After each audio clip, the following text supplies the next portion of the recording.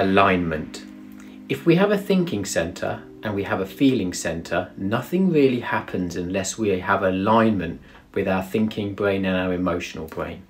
See, once you have alignment there, you have a sense of congruency, and that is the impetus for starting to take action. The challenge, what aligns our thinking and feeling center faster than anything else, is fear. And most people are far more focused on what it is they don't want because they know what they're afraid of, and they feel it more than what it is they actually want. So in order to take the actions to, say, become a successful business owner, in order to take the actions to have the courage to quit your job, fire your boss and hire yourself, we very rarely focus on aligning our thinking and feeling center with what it is we actually want, because it's too busy being aligned on what we don't want. And that's what creates our impetus for behavior.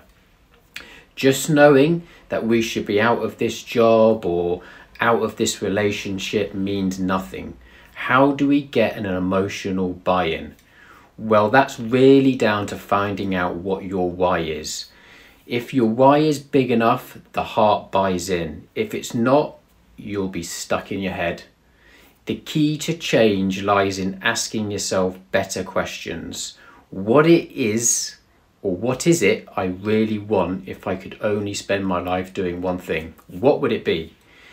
If I knew it was impossible to fail, what would I do? If I have to have a job that I had to pay myself to do, what would I do? Start yourself on a level of self-inquiry that takes you down a path of possibility, not a path of failure, not a path of fear. Sadly, most people don't have that level of self-inquiry.